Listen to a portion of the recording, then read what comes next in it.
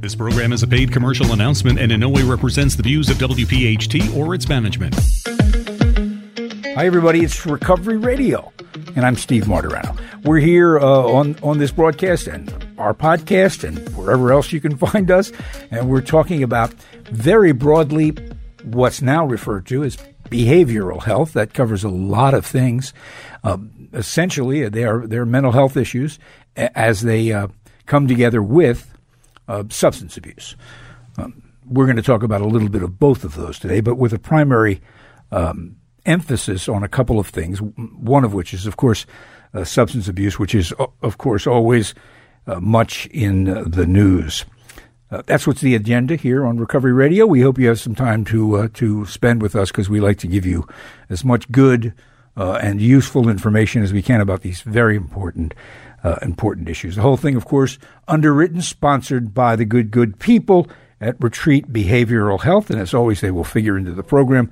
We'll tell you more about them straight ahead. Before I introduce my guest, I want to make a sort of public service announcement here now that in addition to listening to the program, which we want you to do, if you're in our area, our home base area of the Delaware Valley, Lancaster County, and Philadelphia, I don't want you to stop from killing those bugs that apparently we have a mandate from the Commonwealth. I don't know, they're lantern flies or something like that, but they're plaguing the country and the world, I hear, and they're supposed to be terrible.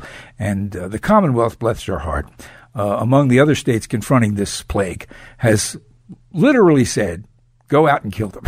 So I don't want you you can pause for that as you listen to Recovery Radio. But if you see one while you're listening, kill it.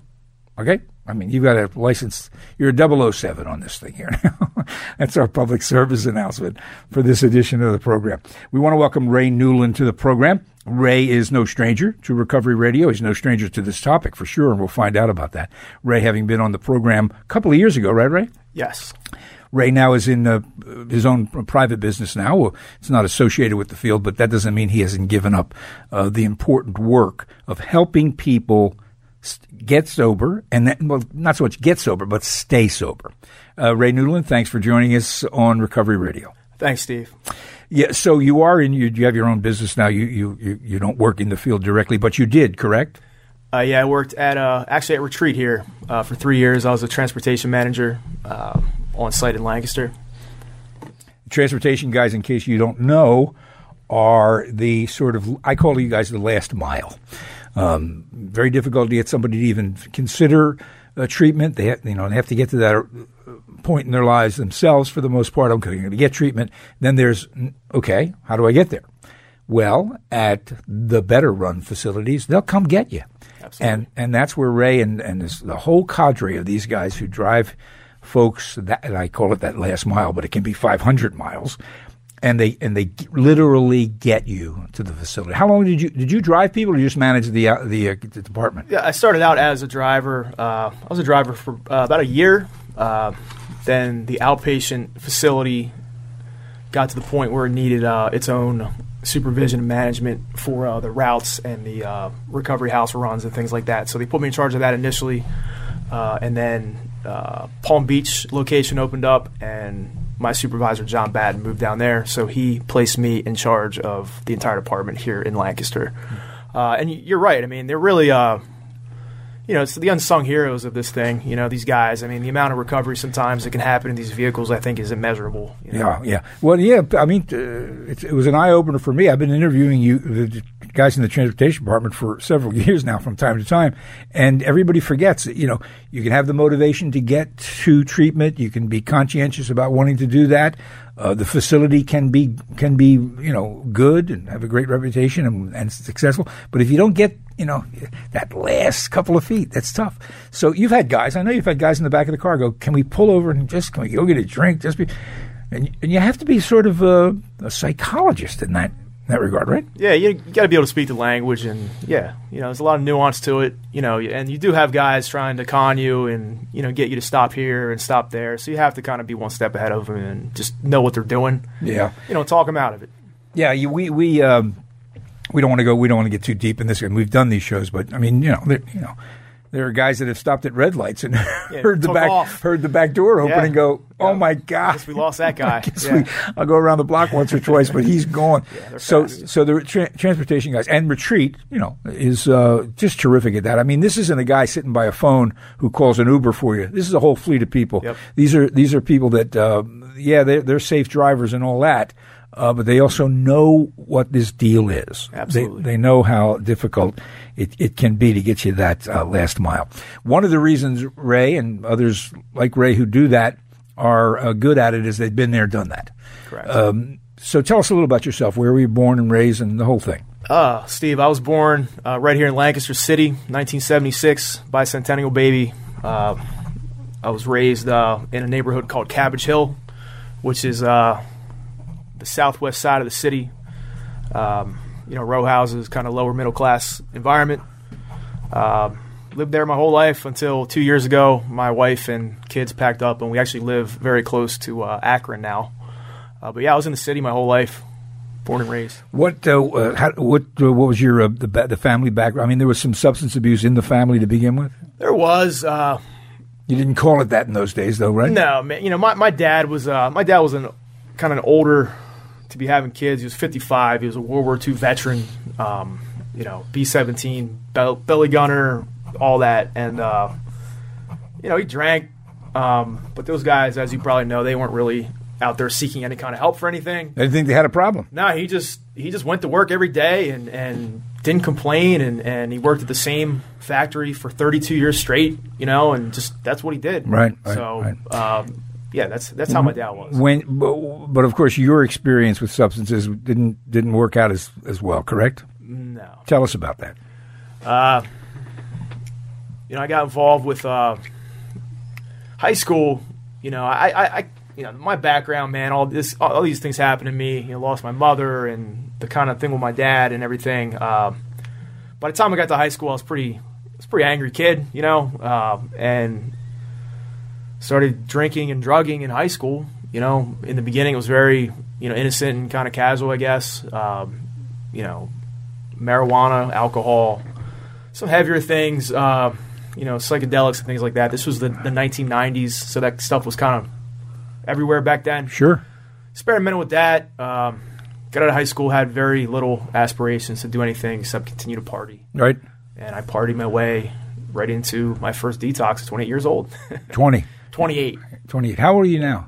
42 years old. Okay. Yeah. Okay. So how long did that period of abuse last, and how bad did it get?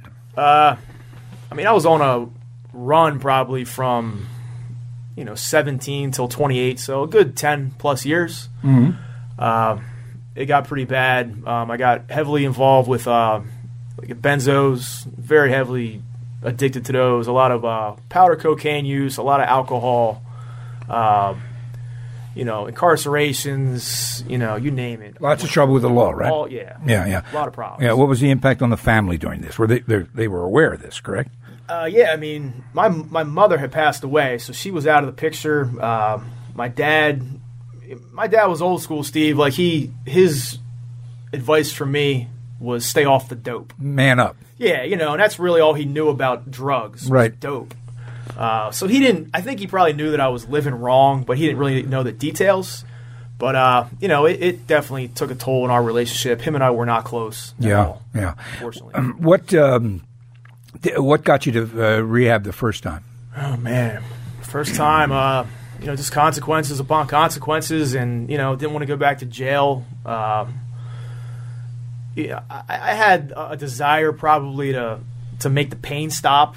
I didn't really necessarily have a desire to stop using, but I wanted my life to change, certainly. Right. Yeah, that's a real common theme when people go, how did you get to rehab? They go, I don't know, man, nothing else was working. Right? How many times in rehab? There was, the first run was one rehab, and then I went back to, I went to Retreat in 2012. Mm-hmm. That was my last inpatient. Yeah. Did you graduate to opioid use? No, not like today. I mean, we did experiment with it, but I never had a heroin. Oh, okay. Well, you dodged that bullet. Yeah, good, thank God. Good for you. Thank God. How long? So it was 12. You say 12 years ago at the retreat? No, 2012. Oh, okay. Yeah. So a few years ago. So you have been sober now. Since then, yeah. Yeah. Well, that's terrific. Congratulations. Thank you. And now but you didn't leave this all behind you. Obviously, you created a sober living facility. We're going to find out a lot more about that. But before we get to it, so you're out of rehab and you go, I think I got a shot here. Mm-hmm. But you chose to stay in the field or get in the field, right? Mm-hmm. What was the motivation there? To help this because you wanted to help other people, or? Yeah, I mean, I think it's almost like a rite of passage. I think for a lot of people to kind of go to rehab, they kind of are like, yeah, I want to come here and work someday. And I had that notion to do that. I left the field that I was in for several years to come here and do that. But it was a strong desire to help people, to give back, to be part of something that, is so great, in an institution like this. So, yeah, that was the desire there. And you were with Retreat for how long? A little over 3 years. Yeah. And once again, you didn't leave it. You didn't leave it there. You created something called. You're the co-founder of something called Cornerstone for Recovery. Correct. We'll get into the details of the work they do there straight ahead here. But how did every time I hear of someone who founded a nonprofit or a foundation, to most people that's bewildering. How in the world do you do that? I mean, don't you have to have $1 million to start a foundation? Where did the impetus for you? How did you put that together? Cornerstone for Recovery. Well, let me just be clear. That is not a nonprofit. We are a for-profit recovery house, mm-hmm. resident, sober living. I do have a nonprofit, but we'll talk about that. Okay. All right. A lot of balls in the air here, Steve. Yeah. Cornerstone for Recovery is I had 2 friends pass away that were extremely close to me, within about a month's time, and we wanted to kind of do something to, memorialize them and offer a type of sober living in Lancaster that may not have been available at that time. And very selfishly, I had this idea in my head. I was kind of angry and going through the stages of grief, and I wanted to make something that, in my mind anyway, would have been so great that these guys probably wouldn't have died. So mm-hmm. It was really a lot of that in the beginning, just me kind of grieving. Yeah, it's yes, and it's a coping mechanism. It's also a way of trying to correct something that should never have happened. Ray Newlin is our guest. He, as he just explained, is the co-founder of something called Cornerstone for Recovery. He's not here primarily to talk about that, although I do want to talk about sober living. He's also here to tell us about a really amazing initiative. And again, we'll get more details straight ahead that have to do with skateboards. Right. That's right. Ray Newlin, our guest. This is Recovery Radio. We have more with Ray. Don't go away. Welcome back to Recovery Radio. Steve Martirano is who I am. My guest in the studio is an alumni, I guess, of both the treatment facility at Retreat Behavioral Health, as well as a former employee as manager in their transportation department. He joins us now to tell us how his substance abuse and subsequent recovery led to a lot of real good work that he's doing in helping other people combat the problems of substance abuse. So, Cornerstone was founded. It's a for-profit situation.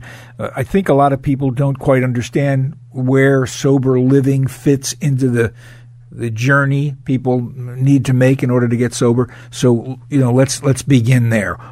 Tell us what a sober living facility is about. And sober living, a good sober living facility or a recovery house is a place where people go when they're transitioning out of generally inpatient facilities. They're structured environments. Rules are in place. Curfews, things like that, where people can go and acclimate back to society and have sober support in a safe place. Where they can live for a period of time until they feel ready to transition back into independent living, into the so-called real world. Real world. Yep. Sober living facilities are a relatively new phenomenon in the context of treating this disease.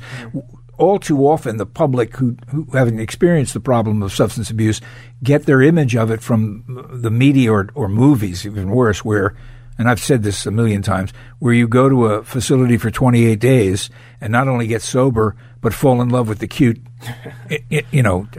clinician there, and everybody lives happily ever after. The transition from treatment back into the world is a very tricky moment. Do you remember what it was like for you? Did you go to a sober living facility? I actually went to York, PA, which is not far from here, and that was a long time ago. But I lived in a house over there briefly, so yeah, I did spend some time in one. What was your attitude when they said to you, "Look, okay, great. Here's what you need to do going forward." But did they recommend that you do sober living? Yeah, they did. And your attitude towards that was what? I mean, honestly, at that point, I didn't really resist much of anything. I didn't really have a lot of ideas, so I was all about it. Unfortunately, the probation department of Lancaster was not all about it, so they made me come back here. But I was there for about a month, and I had a good experience. Again, I wasn't quite ready for all of it, but I did like being there. You did? I like being around the guys. Yeah, it was good. It was a good time. Yeah. So, people, these are. It's a for-profit company that you have, and so people pay for that. How does you do insurance programs pay for that? Do you know? They don't pay for what we provide. There are some different types of housing that insurance will step in, but we do not work with any kind of insurance companies. Yeah. This is all out of pocket. Yeah.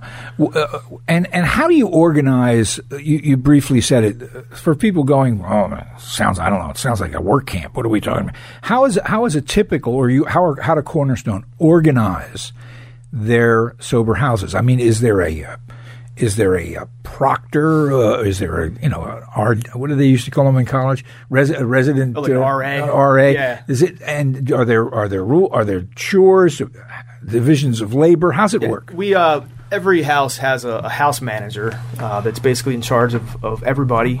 They have a significant amount of sobriety. Generally, we like at least a year of sobriety to be a house manager. And they delegate chores, everything from cleaning the bathroom, cleaning the common area, cleaning the sidewalks, things like that. You're assigned a chore that you must complete.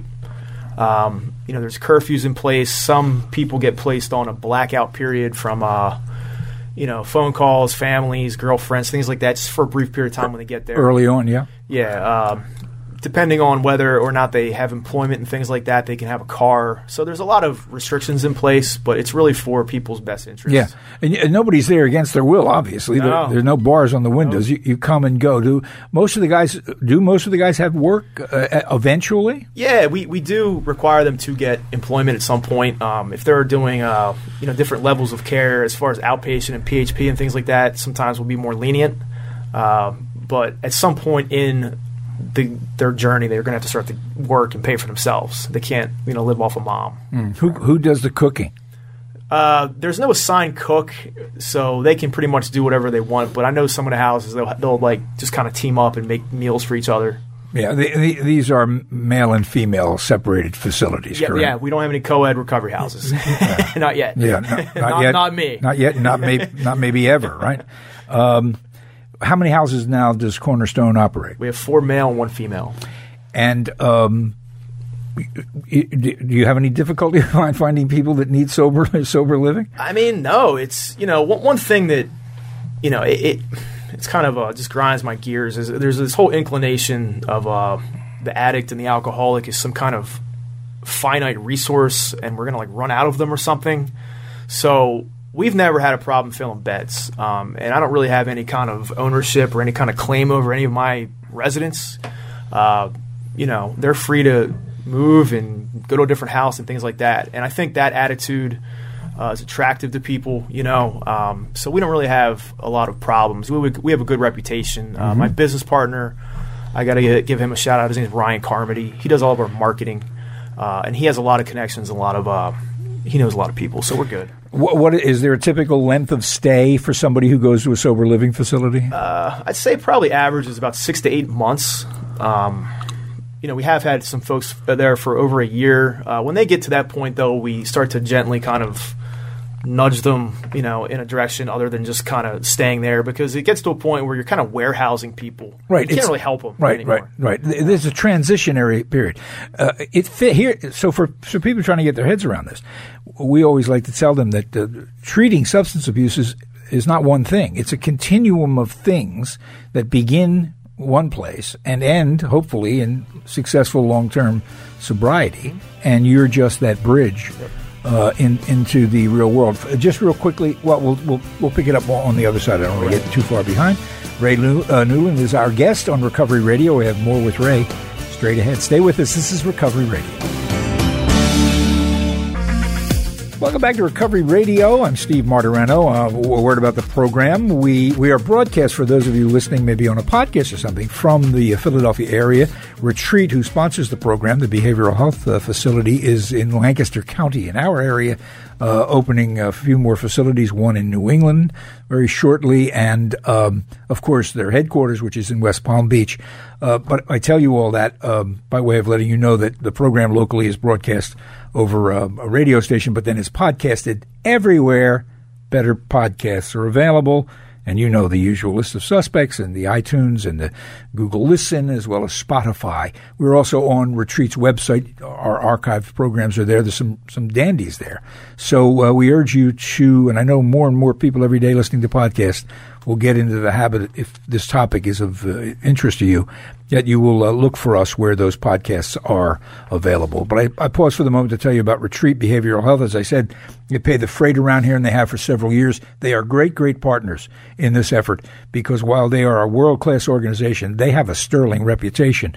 We're not here to tell you they're the only people in the world that can help you. They've helped loads and loads of people. If you were to ask me who I would recommend, well, I could tell you who I would recommend. But this program is about information and education on the topics covered by behavioral health, which, as I said at the beginning, now include mental health issues as well as substance abuse issues. And, of course, very often when those two things come together, Retreat's a leader in treating them. But I'm going to give you the phone number for informational purposes. If there's any question about anything you've ever heard on this program, or any question that's you need an answer to because it's occurring in your life right now, this is a great number to have, just as a resource. So here's how you reach Retreat Behavioral Health at 855-859-8808. 855-859-8808. Ray Newlin knows that everything I just said is true, because he not only completed a successful treatment stint at Retreat, he also then went to work for them for several years in their transportation department. He's now got his own thing going, but he has not left the field of helping other people through a couple of initiatives that he's telling us about. One is he co-founded sober living facilities. It's called Cornerstone for Recovery. They have houses in the Lancaster area. And there's another initiative coming up that we're very excited about here at Retreat, because we're going to get behind helping Ray make this happen. It has to do with the skateboards, but we'll find out about that straight ahead. You said you had a nonprofit as well as the sober living facility. Mm-hmm. Fill us in on that. So the one individual that passed away was basically my best friend. His name was Anthony Craighead, and he passed away. The disease-related overdose. It's real tragic. Real tragic. So we wanted to do something to kind of honor him and memorialize him, and make his passing something positive. And when we were younger, we were all extremely passionate about the sport of skateboarding. I'm still a fan. I definitely don't do it anymore. But when we were younger, that was really what it was all about for us. And Anthony always would have very gently used skateboards that he would just give to us to kind of, pay it forward kind of thing, just so we would have nice things. So we wanted to come up with something to honor that tradition, and we came up with the Anthony Craighead Memorial Skateboard Scholarship, where we supply brand new skateboards to local children here in Lancaster and surrounding areas, just in his memory, just to do something nice and keep people, keep kids enthusiastic about it, and also provide, products to kids that may not have the resources to get something new and fresh to keep them enthusiastic also. Enthusiastic about a lot of things, not just skateboarding, right? So it's pretty obvious that it's great that you would give something to someone who doesn't have the means to do it. Mm-hmm. We understand the benefit of that. But I'm fascinated by this skateboard thing because that's a real culture all to itself. Absolutely. And there's great examples of that. There's a wonderful movie and documentary about those kids in Venice, California. The Lords of Dogtown was the name of the movie. There's a great documentary about them as well, where they talk about the rise of skateboarding and how tight a group it is. You skateboarded. You said it was the love of your young life. They're interesting kids because they do things that look incredibly. They are reckless and crazy. But it's interesting about willing to take a risk like that. And I mean, I look at that and go, how do you practice that? Don't you?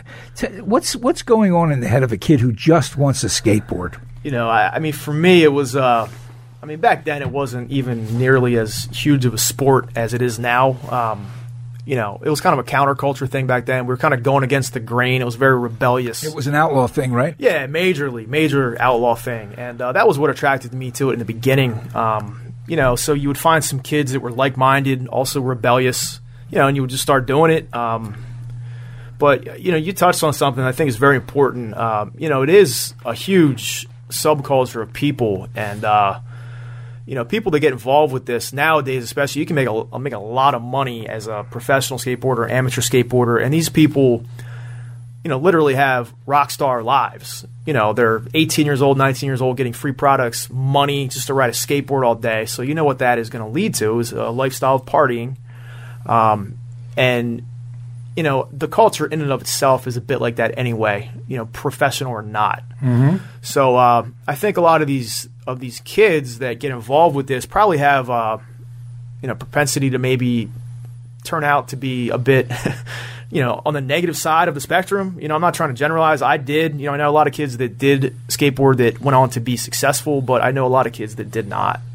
And I think it is a specific thing, and that gift of identification that you can have with these kids through all this stuff is very important. Yeah, that's the subculture of skateboarding shares in common what I think a lot of subcultures share, in that there's a good aspect to a subculture or a group, and there's some downsides. And the good is that you're bonding and you have people like you. Mm-hmm. The downside, though, I think, of a closed system like that is that it can, if you're all doing the same thing, it looks normal. Yes, 100%. And that is something that substance abuse shares with any subculture, right? I mean, you had experiences where people always say, didn't you know you were out of control? Why didn't you know? Just like you said, everybody was doing it. I thought it was normal to be, 20 years old and, being unemployed and, waking up at 12 o'clock every day and drunk by 4. And, I just thought that was normal. All my friends were doing it. Everybody was doing it. Right. The other phenomenon, and I want you to react to this, is that people go, well, gee, didn't you notice that you were different than your friends? You start out youthfully experimenting like most young people do, and then you go someplace else, and people go, why didn't you notice that your friends weren't doing that? Answer to that's that you get new friends, right? Yeah. Oh, yeah. You just seek out lower companionship. The other, like-minded, similar, right. Same kind of people. The other thing about skateboarding that's fascinating, and I think can really have a therapeutic aspect to this thing, is that I forget who it was. It might have been Jerry Seinfeld of all people, or somebody like that, who said he was watching skateboard kids in New York or something, and he said that kind of person's going to be okay because they're willing to try these things. Oh, absolutely. Over and over again. And yeah, they look crazy and everything, but it can be a real confidence builder, can't it? Oh, yeah. It's really you against, yourself. It's not a team thing at all. It's you against, yourself and your own fears. So, if you can get good, or not even good, but just do tricks and learn and just become confident on that, on a skateboard, it is a confidence builder. I mean, it's a huge adrenaline rush, bombing hills and things like that. I mean, it's a huge adrenaline rush. And, it's kind of, there's some swag to it, I mean, people, girls always like skateboarders and, the whole thing. It's, you're cool, you got cool sneakers, you got cool clothing. So absolutely, yeah. So do you think, I mean, for people who are listening going, skateboard, substance abuse, give me a break. Do you really think there can be a therapeutic value to people? You give somebody a skateboard, he's at risk. Here's a skateboard. You think there can be a therapeutic value to that? I don't know if it's, what I think we can do is let, children know that the world cares about them. You know what I mean? Just by doing something kind, and a skateboard is a symbol of something. But if they're already slightly interested in the sport, hey man, here's the story behind this. Do this thing, and we have a paper we hand them. It's a story of Anthony. So it just inspires in them that negativity can turn to positivity. And people care, and hopefully they carry that. How important is that to remind somebody? And by the way, how old are the people you try to get the skateboards to? We generally try to get elementary school kids and junior high school kids. Do you go into schools and talk to them and stuff about that? Or are they Not yet. Not yet. Yeah. We are in the process of becoming a certified 501c3. Mm-hmm. So when that happens, we're going to try to do more outreach work. Right now, we're just kind of working with some administrators and some people locally that I know that just kind of turn us on to people.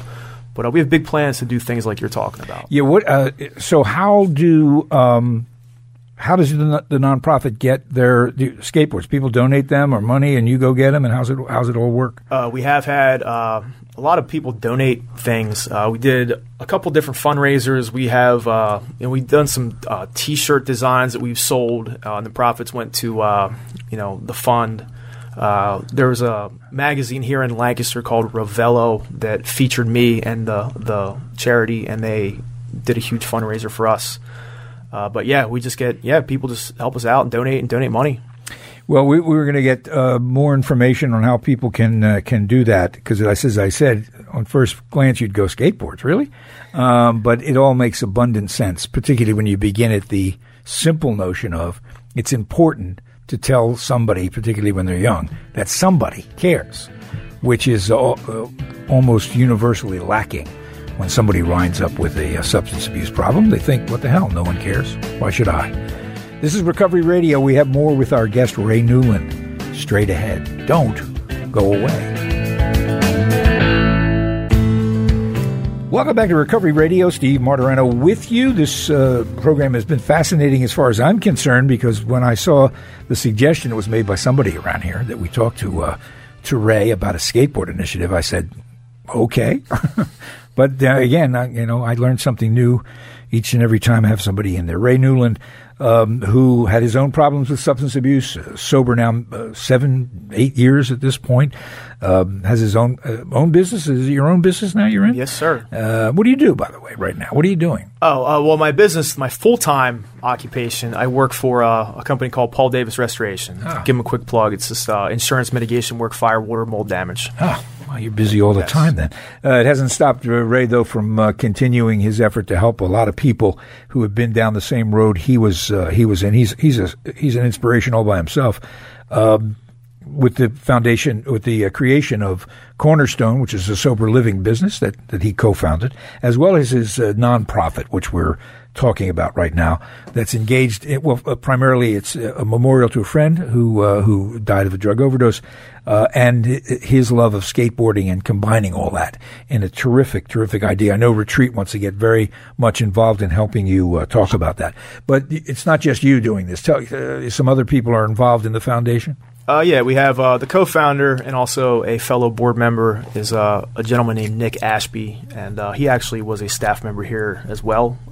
Nick he was a friend of Anthony's like me, and he was really the co-founder of this with me. Go ahead. Yeah, no, go ahead. He moved to Boston recently, so he's up there doing a lot of outreach stuff and some kind of promotional stuff up there. Yeah. I spoke briefly to Nick a couple of weeks back. Yes. It's difficult to talk to a guy who's probably rooting for the Patriots. Yeah, no, it'll never happen. I told him. We'll all disown him. Boy, I got to tell you something. It's tough to live among those people. He'll be all right. Okay, good for him. So now we want to give people what's referred to as a call to action. Certainly, we want them to help you and your foundation. So, want to take a moment and give us the name of the foundation again, and how people can reach you and find out more about it. Okay, so the Anthony Craighead Memorial Skateboard Scholarship. We do a Facebook page. There's information on there. The Retreat Facebook page has a link right now to give donations. And And as I said before, as soon as the nonprofit is established, we'll probably get a working website and some things like that. But right now, the best way is to go on the Facebook page or the link on the retreat Facebook page to donate. Yeah, because it's the mother's milk of these efforts is that the generosity of people. Are you guys thinking about things like skateboard exhibitions and having kids come watch guys who really know what they're doing and absolutely fundraisers and stuff like that? I mean, kind of a goal of mine, and one thing we want to do is like I was talking about before. A lot of these pros, these really big name people in the industry, are now sober. So I do want to eventually reach out to some of those guys and maybe bring some in not only for an exhibition, but also kind of a recovery meeting where they could speak and tell their story. Also do a demo. Yeah, they would be uniquely qualified, and there are a handful of high profile celebrities and athletes who have stepped out and talked about their struggles. But there aren't many in that field, right? And I would guess there's at least as high an incidence of abuse in that community as in rock and roll or sports, right? Oh, absolutely. And, I don't think they're really public about it. The only reason I even know is just because I'm kind of in the culture and I follow them on Instagram and I read things about them. And these guys are all pretty accessible. A lot of them, although they were, pretty huge names in the industry, people don't really know them. So they don't have a big ego or anything. You can kind of just hit them up on Instagram or social media, and they're very responsive. One of the things that anybody in this field wants to accomplish over the long haul is to demystify the disease of addiction, try to get the stigma removed from this.